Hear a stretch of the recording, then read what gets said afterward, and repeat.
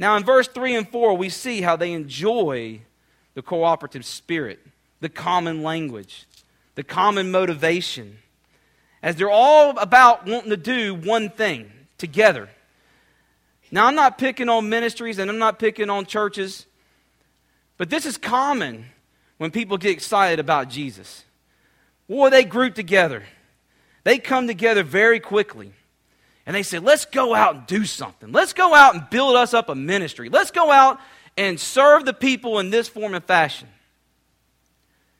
And then for some reason, after a period of time, they instantly go from wanting to be motivated to do that for God, but they make it for themselves. There's not too many churches up in these areas that we can see that have seen that they started off with a good purpose, but then became motivated for themselves. I love the luxuries of this building. I love the luxuries of the second building. I love the luxuries of this campus. But if that's what we're motivated to do, just do, and build us a beautiful campus, then we've got the wrong motivation. We've quickly stepped off on the wrong foot. And though this group of people are still motivated, and they have grouped up and sort of, I guess they've had a good idea pep rally, we also see this in our lives. Even though we fellowship, and even though we eat together and we do things together, our motivation can quickly turn from God to ourselves. And so we see today's title, The Danger of Doing It Your Own Way. You know, with this group of people, and the first thing that I noticed as I started reading in there, and in verse 4, when they said, come and let us build ourselves a city. You know, ourselves, the name. Well, most Christians and most believers in some churches, this is the pride part that gets us into trouble. This is where pride takes over and motivation stops being for God and starts being for themselves. And though they started off like-minded, they've lost the focus. In just 4 short verses, they've lost the focus. They've took it off what God told them to do and made it about themselves. The motives of the tower builders are sinister as their predecessors who desired the power prior to them. Their thinking has changed. Imagine this. Imagine if you were about to board an airline, Delta Airline flight, let's just stay to Hawaii, and the pilot comes over the intercom and he says, welcome to Flight 232. I'm your pilot. Today, I've decided to ignore the gauges that are in the cockpit. In fact, I've decided to ignore it all. In fact, I'm going to use my own directives and my own knowledge to get us to Hawaii, because I personally believe that all roads lead to Hawaii anyways. If we fly in one line, we'll eventually come to it at some point. There's probably no chance that you're going to get on that flight. In fact, if there was an opportunity to get off that flight, I'm sure you're going to make a quick exit to the left. But this is what some people do. They often take the chance of going with those pilots, and they are quickly led astray. Those narrow-minded individuals try to achieve it with their own specific goals. You see, Jesus already knows the flight and plan that He laid out before us. And there's only one way for us to get there. And even though we're not flying today, this is exactly what other believers do. They start taking their thoughts and making it about themselves and what they could accomplish instead of what Jesus wants them to accomplish. Because we are all given the abilities from God, both physically and mentally. Spiritually, emotionally, we're all geared for amazing achievements when we celebrate and we know God's will. But oftentimes, as the tower builders themselves, they misunderstand what God desires. In verse 3 and 4, we see it again. They misunderstand, and now it's not about God anymore, but more about themselves. And they also have a fear of being scattered over the whole earth. The fear that God had already told them they should ignore. From verse 9, in chapter 9. Now we see in verse 5, as they have missed God's desire, God comes down, sort of like a divine inspection here. But the Lord came down to see the city and the tower that the men were building. You know, here at Solid Rock, we get inspected, and I was telling one of the members that we were just inspected recently by the fire marshal. It's a common thing. We get, it's an annual one. There's nothing to be alarmed by. I will say, as a positive report, it's the first time we've never been written up. It's nice. That's a little bit of an inside joke in case y'all don't know what happens around here. And I'll quickly tell you a story, not to get off track. But when we used to be in this building, our offices were in this building. It was an afternoon. I was sitting in my office. Pastor was sitting in his office. And I get a phone call on my cell phone from the pastor. And I'm thinking, wonder why he's calling me on my cell phone. And he says, hey, I want you to come out here in the hallway real quick. And I said, okay. I said, what for? Fire marshal just walked in. And that's as he has escaped out his escape door here and out that exit and jumped in his truck. And I can hear him driving off as he's telling me to deal with the fire marshal. And, of course, I'm the one that got the ticket that day. Not to be misunderstood. But we see the inspection that God comes down in verse 5. He's coming down to see this city. He's coming down to see this tower, what the men are building. He's about to do a divine inspection on the people, even though they were highly motivated, but they have quickly forgotten what God originally wanted to do from verse 9. They completely misunderstand the desire for God in their life. Now, we all know that popular movie, Forrest Gump. He seems to never meet that stranger, am I right? As he's sitting on the park bench, he has that box of chocolates. And he starts sharing the box of chocolates with the individual sitting beside him. And as he's sharing the box of chocolates, he starts telling a little bit about his life. As we come to discover that Forrest Gump is a superhero. As he's a collegiate football star, a Vietnam War hero. He's also met the president multiple times. He's also a shrimp boat captain, business owner, multi-million-dollar. And he has that famous line. You know remember that famous line? Life is like a box of chocolates.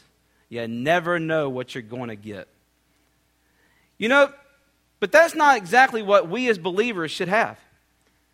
Life is not like a box of chocolates for me and you. In fact, we know exactly what we're going to get. When you and I accepted Christ into our hearts as our Lord and Savior, we knew exactly that we were going to come up against the deceiver. The one who tempts us, the one to pull us off the path. To move us away from God's desire so that we ourselves could misunderstand what God has intended for us in our life. Luckily for us, we do have the Bible.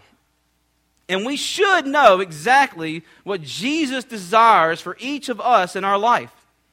In 1 John 2:6, the one who says he abides in him ought to walk in a manner in which he himself once walked.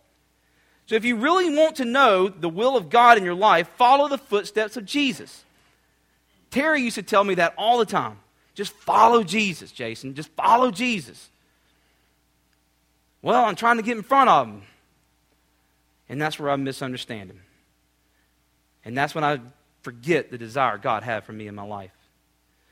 As you and I receive Jesus in our hearts by faith, in the same manner we should always live everywhere receiving him by the faith and the grace upon the grace and allowing him to work in our life. The godliness and the tenderness and the Christ-likeness should come out in us like a shining beacon, like a light shining across the world. The practice of looking for Jesus for grace in every circumstance of life should become a basic habit as breathing for you and I. Paul urged the believers to believe in their faith. Stay firm and establish your walk with Christ. Well, we should do this by focusing our thoughts on him, what he has done, what he is doing now, and what he will do for us. We should not take the risk, and we should always depend on him completely, obeying all of his commands and putting all of his teaching into practice. Walking with Christ may sometimes seem frightening. I understand. When I was first asked to come into the ministry, it was a frightening experience. I put many things in front of God in order to prevent him from making me come over here. In fact, I often prayed that, hey, if you will actually cause something that caused me to not come do this, that's one of the requests I put into my prayer. But I felt as if, though, God, that pull in my life was not going to go away. And I did not misunderstand that desire to be in the ministry. I really wanted to be into the ministry. I knew that's where God was putting me. I knew that's where He was going to place me. But the walk is not always easy. Spiritual development is not always easy. And even as a minister today, even though I'm full-time, I still mess up. In fact, we recently just had an incident, and I went to the pastor's office. I said, I just feel myself getting angry. I can't control this no more. And he looked right at me and said, have you been studying your word? I really wanted to lie about that one, actually. I wasn't sure if he was writing that one down. I looked down and I said, no, I haven't been studying the word. Well, that's why you're off the path. That's why you're missing it. You're missing what God is desiring for you. You've moved away. We have to take in that daily bread, that word, that scripture, that prayer life. I tell the youth all the time, are you in your prayer life? Are you talking to God? You know, it's pretty easy. I mean, you can't text Him, and you're not going to find Him on Facebook, but you can sit down and just talk to God, and He will talk back to you. But you have to do it. It has to be a habit. You know, if we're looking to find out what Jesus desires for us in our life, we only have to look in the New Testament. As Jesus went through in His ministries, and Jesus teaches us, Jesus in Matthew 5, 23 and 24, Jesus wants to apologize and have us seek forgiveness both from God and from those who have sinned against us with His power. You know, that's a hard thing to do for you and I.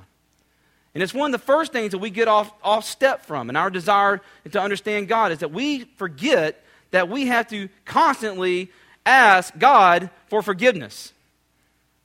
It doesn't just happen. We have to physically ask Him for forgiveness. And through His great grace and His great mercy and His great power, He makes that happen. Jesus also wants us to withstand the criticism and the false accusations, the misunderstandings. That happens as a Christian. Our Campus Life Pep Rally just happened last Friday. Was it last Friday? Yes, last Friday. And we had all these high schoolers in different churches come together, and we told them the same thing. You're going to be misunderstood. You're going to be accused, and you're going to be pointed at for doing this. But you're doing it for a greater purpose than yourself. You're doing it for those who have never heard the Word of God and possibly get the experience to hear it for the first time.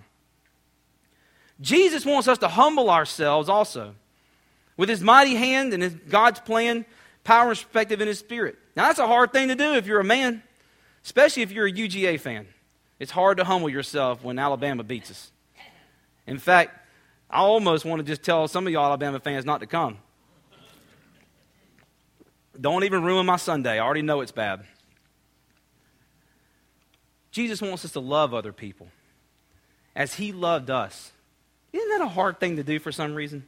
Boy, when somebody comes against me and they tell me something or they do something deceptive behind my back, I have a hard time forgiving them. I just want to wring their neck sometimes.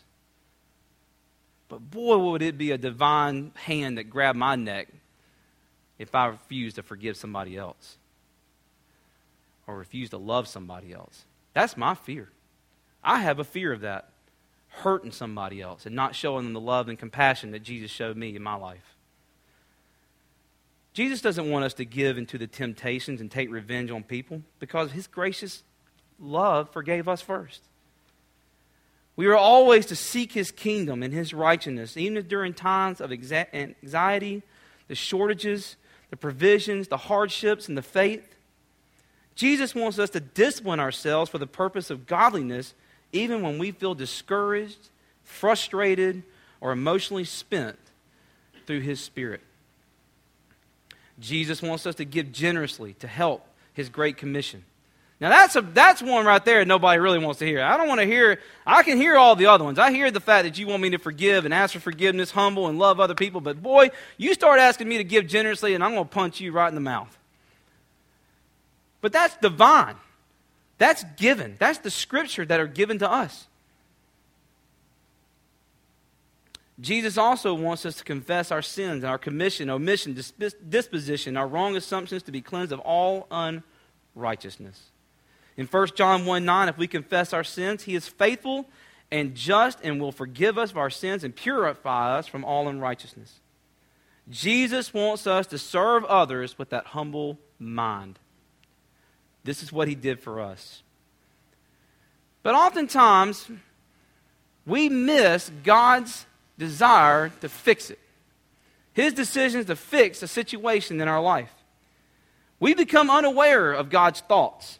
We become unaware of his actions, and we feel ourselves not looking toward God for direction, but to God in defiance. See, he knows our heart. And in verse 6, look at what he says here in verse 6. The Lord said, if as one people speak in the same language, they have begun to do this, then nothing they plan to do will be impossible for them. Now he's talking about the tower builders. He's talking about the fact that they have the common speech and the camaraderie and the community they have together. He's concerned about this. As he sees them speaking and doing things, not they have forgotten what God desired for them to do in the beginning. If they can do this, their plan for anything is be impossible. We'll never be able to stop them. You know, and I hate to bring the world into the politics into the world or into the church. It's one of the things I just try to not talk about especially when I'm preaching. But you know, I can look at us as a people today, and I see the horrors of this Planned Parenthood, and if it isn't stopped, if we can do those things as a people, we can do anything. Genocidal, horrific, and disgusting. How can we kill babies in the manner that they're doing it, and be so unmoved by it? You realize there was recently a political candidate who just went out there and told the world that the people who are standing up against this are like terrorists because they think that women's rights are being violated. Terrorists? Because we desire life and that we cuddle life. When you put that baby in your hands, we look at that and we say, not worth it? We're terrorists? Something's wrong in the world. And if we can accept that, we can accept anything. And it's not like we're having a shortage of murders. It's not like we're having a shortage of violence. It's all around us. It doesn't seem to be going away. In fact, it seems like it's getting worse. And on live TV, a man just shot a reporter and the cameraman and the person they were interviewing on live TV. It was streamed all over the place before they finally got it stopped. And there are those who sought that out. They were desiring to see it. If we can desire to see somebody getting killed, we can desire to see anything. There's no stopping us. We're like a tank, an Abrams tank, an M1A1. I know it. It's a big hunk of metal. It's got a lot of armor on it. It's got a big gun. And it's not easily stopped. In fact, the only thing that can stop an Abrams tank is an Abrams tank. And if we as Christians are now allowing ourselves to be perverted by these thoughts, who's going to stand against them? God has to come down and do this for the people of Babel. He has to come down and say, if they can do all this, there's nothing they can't do.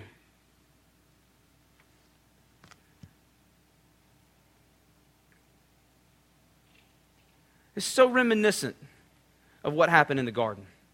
You see, we look at this and dismiss it thinking that God just wanted to confuse the world and had different languages, but it's not. Where the first couple was expelled from the Garden of Eden, what would have happened had they had access to the tree of life? See, that garden alarm went off. That newly acquired knowledge that they had, that disobedient against God, the couple here was expelled for good reason. Had they had that knowledge, what would have happened? Had the people of Babel been allowed to build this tower, what would have happened? If God's people refuse to speak, what will happen? Nothing in the world can't stop. See, God was troubled over these consequences. He knew that the human race would fall if left unchecked. Individually us as believers, we have the Holy Spirit that grabs our attention. And He provides our correction. But unfortunately, there are times when we miss the convictions or we attempt to rationalize it back in our favor. And when this takes place, we move from God in defiance. And in verse 8, so the Lord scattered them So the Lord scattered them from there over all the earth, and they stopped building the city, and that is why it is called Babel, because there the Lord confused the language of the whole world. From there the Lord scattered them over the face of the whole earth. So we see this instant cease of building after the Lord comes down and provides the fix. You know, God's will superseded this design, and the building enterprise spontaneously dissipated, and as a result, proving they had not had a heavenly directive, but a heavenly discuss. They were not able to communicate anymore. They were not able to be effective because they had missed God's understanding from the beginning. And oftentimes when we're in ministry